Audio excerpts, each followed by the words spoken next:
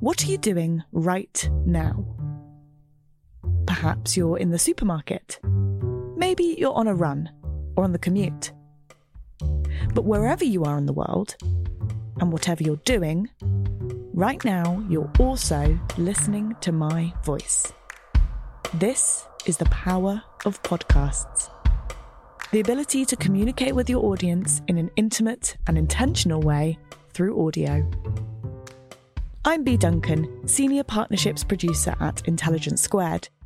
We've been a world-leading forum for talks, debates and events for over 2 decades. And we also use our cutting-edge curation, creativity and editorial expertise to elevate your brand to new audiences with podcasting. Intrigued? To find out what we can do for your organisation, book into a free consultation with me today. Find out more by going to www.intelligencesquared.com/partnerships.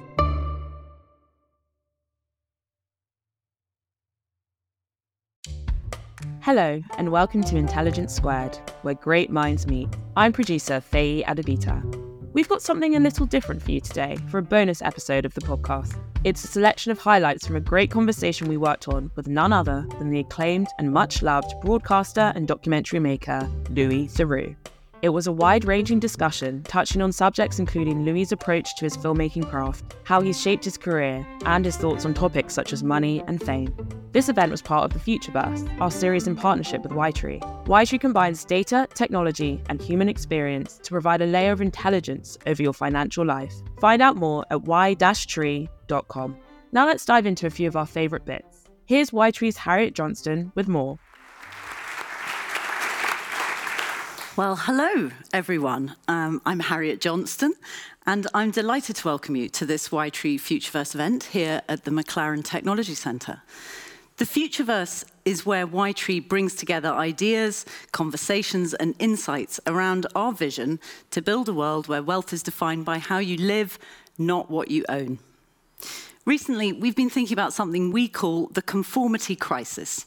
In our current society, it feels like we're finding it harder than ever to have open conversations as our fear of getting things wrong grows.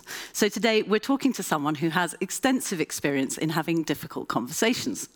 Louis Theroux, let's begin. Your career has been at heart about having great conversations with an extraordinary range of people. So why is it important to talk to everybody, even and maybe particularly people we might not find it easy to love? The first thing I have to acknowledge is that I do my job not out of a sense of social obligation, not in order to make the world a better place, but because I love doing it. And I have a natural inclination to go to places where people think differently than I do, and especially where that involves some kind of moral quality that I find questionable. People who I used to call weird, like weird weekends. I don't love the word weird. First of all, it feels judgmental. Second of all, it feels inexact. Like one man's weird is another person's completely normal, right? Weirdness is to some extent in the eyes of the beholder.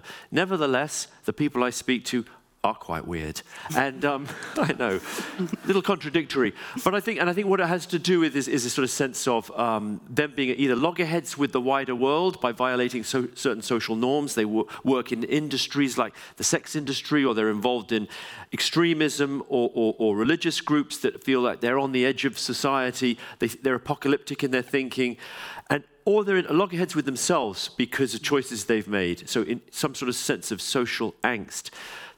The question was, why do I think it's important to do that? Because after the fact, having done it because I enjoy doing it, I've realized there's real value in it. And I think what it comes down to is challenging patterns of behavior that you may have, thinking about the world in a different way. I mean, for me, a lot of the pleasure of it is just actually reminding myself that my life, as complicated and sort of fraught as it seems at times, is less complicated and fraught than the people I'm among. But I also think that in practicing habits of tolerance, of listening, of understanding, you can open up the world to a different way of thinking. And that that we can all, and these qualities that you can think about things in a different way. You can connect in unlikely ways with people who you might think have nothing in common with you. and thereby the world seems a friendlier place. What I sometimes say, if I can put it in a nutshell, is the weirdest thing about weird people is how normal they are. And that wherever you go, whatever extreme it may be, whether physically or in terms of ideology, you'll be more surprised by the commonalities you find than by the differences.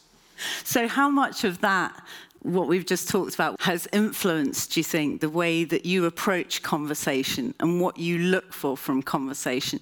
Because there's a lot. You've got the British and the American sensibilities, the ways of approaching people and conversing. Yeah. How much, and the travel. Yes. And how much of that do you think you've brought into your work and your sphere of being? As much as I'd like to think that I have techniques and that I'm kind of this brilliant, that I'm sort of brilliant at adopting strategies for connection, really, a lot of what I do, insofar as it connects with people, is unsought, like is actually things that I come by accident and are probably qualities that in another setting I might wish I didn't have. I actually think that certainly when I started, a certain insecurity, a certain sense of awkwardness almost felt like disarming. And it wasn't like, oh, I'm not pretending to be awkward. I wasn't deliberate. Like, what I need is some glasses, like some ill-fitting clothes. Like I'll make sure there's like a little bit of, just rumpled. Like make sure my jeans are a bit rumpled. My shoes look a bit, like they've seen better days. It was very much the case that I was just being who I was, and that was, I didn't have a great wardrobe, and I was really worried starting out when I worked for Michael Moore. I just thought, this is a nightmare. I've been given a network TV job on NBC in America, with no TV experience. It was, I just thought, this is a disaster. I'm going to go out there and I'm going to make a complete fool of myself. And I was frightened. I was frightened when I went on that first story that I did, which was about apocalyptic cults around the US. I just thought, how am I? They've got the wrong guy. And I think but adventitiously, if that's a word, I'll look that up later. Adventitiously, what turned out to be the case was those qualities that I thought were disabilities actually ended up softening people up. It's like by being a little awkward, it invites the person in a bit more. Anyway, I'm just trying. What it is? Realness. It's just by being a bit real. And I know that sounds really basic and probably banal, but by being a bit real and actually showing up and not making it like, how am I going to get the best out of this person? How am I going to close the sale? How am I going to... You actually just go in there thinking like, I really hope this person, likes me. I hope this person... I hope I can kind of make this run smoothly and connect with this person, and that realness infuses every part of the conversation. So you've handled a lot of tricky, sensitive Yes. topics.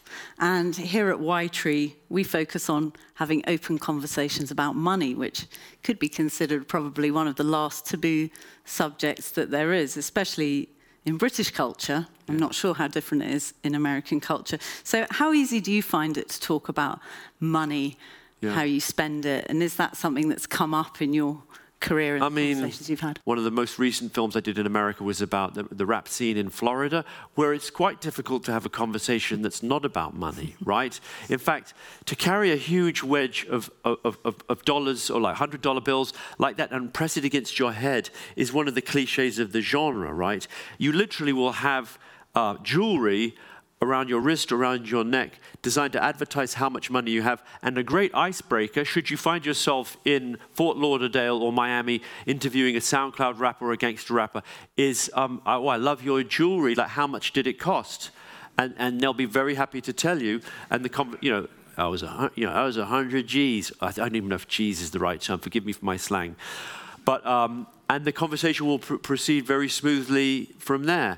And I think in America in general, probably the money conversation is less taboo, right? I think that it's interesting, but only up to a point. And I think it's interesting insofar as other people find it interesting. It's interesting once you have enough money, right? Then it becomes a source of relief. You have the freedom to not really worry so much anymore, right? To not worry about whether you're going to make your rent or be able to pay your bills. And, there are decisions that then take place about how you make sure you don't lose your money, what you do with your money, what portion of that money you should be donating towards good causes, and otherwise how much you need to set aside for your family. All of those are very personal decisions and probably worthy of a program in its own right. And certainly like a responsible company that could advise you on how to make those decisions, that would be a brilliant idea. But I think for me, it's like it's a measure, and talk to Stuart after the presentation. For me, it's about, I'm interested in metrics of how people consider what's important in life, and metrics of, what's interesting to me is like, if Nile Rodgers says he has 500 million, but he's not happy, right? He seemed very happy, by the way. And stresses and the psychological issues that come along with, positive and otherwise, that come along with the decisions that go with having a lot of money. Any more questions? Loads more. Okay, Katie. Hello. I'm a massive fan of yours. I'm very excited that you're here today. You're obviously a fantastic listener, and I think we can all be guilty of not being great listeners in our day-to-day, having things happening so quickly. So I'm wondering if you've got any advice, and you make it seem so effortless, on how to listen better and how to absorb information from kind of different characters. So my tip for listening, we were talking a bit about this beforehand, is just to find something that you're interested in. But it's very hard for me to advise on that because there's a sense in which it comes so naturally to me. Like, I just like hiding. I like the feeling of invisibility that you get when you're talking to someone and they're just downloading whatever's in their head. Does that make sense? And again, this may be too much information, but when I was growing up, my big worry was like, God, I don't think I'm very interesting because I don't have opinions about anything, and I'd much rather listen to what other people have to say. And that's changed as life has gone on, but I genuinely do find other people's perspectives fascinating, and I do find that the world's such a strange and in many respects a lonely place, and that by finding someone and connecting with them and realizing that in unlikely ways sometimes it takes a little work, but with a little bit of digging, you find, the person's recently gone through a divorce, or they're bereaved, or they were an orphan and they were adopted. And there's some fascinating part of life that you get to and that you can learn from, and that makes you feel a little bit more at home in the world, really. Thanks for listening. This episode was produced by myself, Faye Adebita, and edited by Tom Hall in partnership with Y-Tree. To find out more, visit y-tree.com. You've been listening to Intelligence Squared, where great minds meet.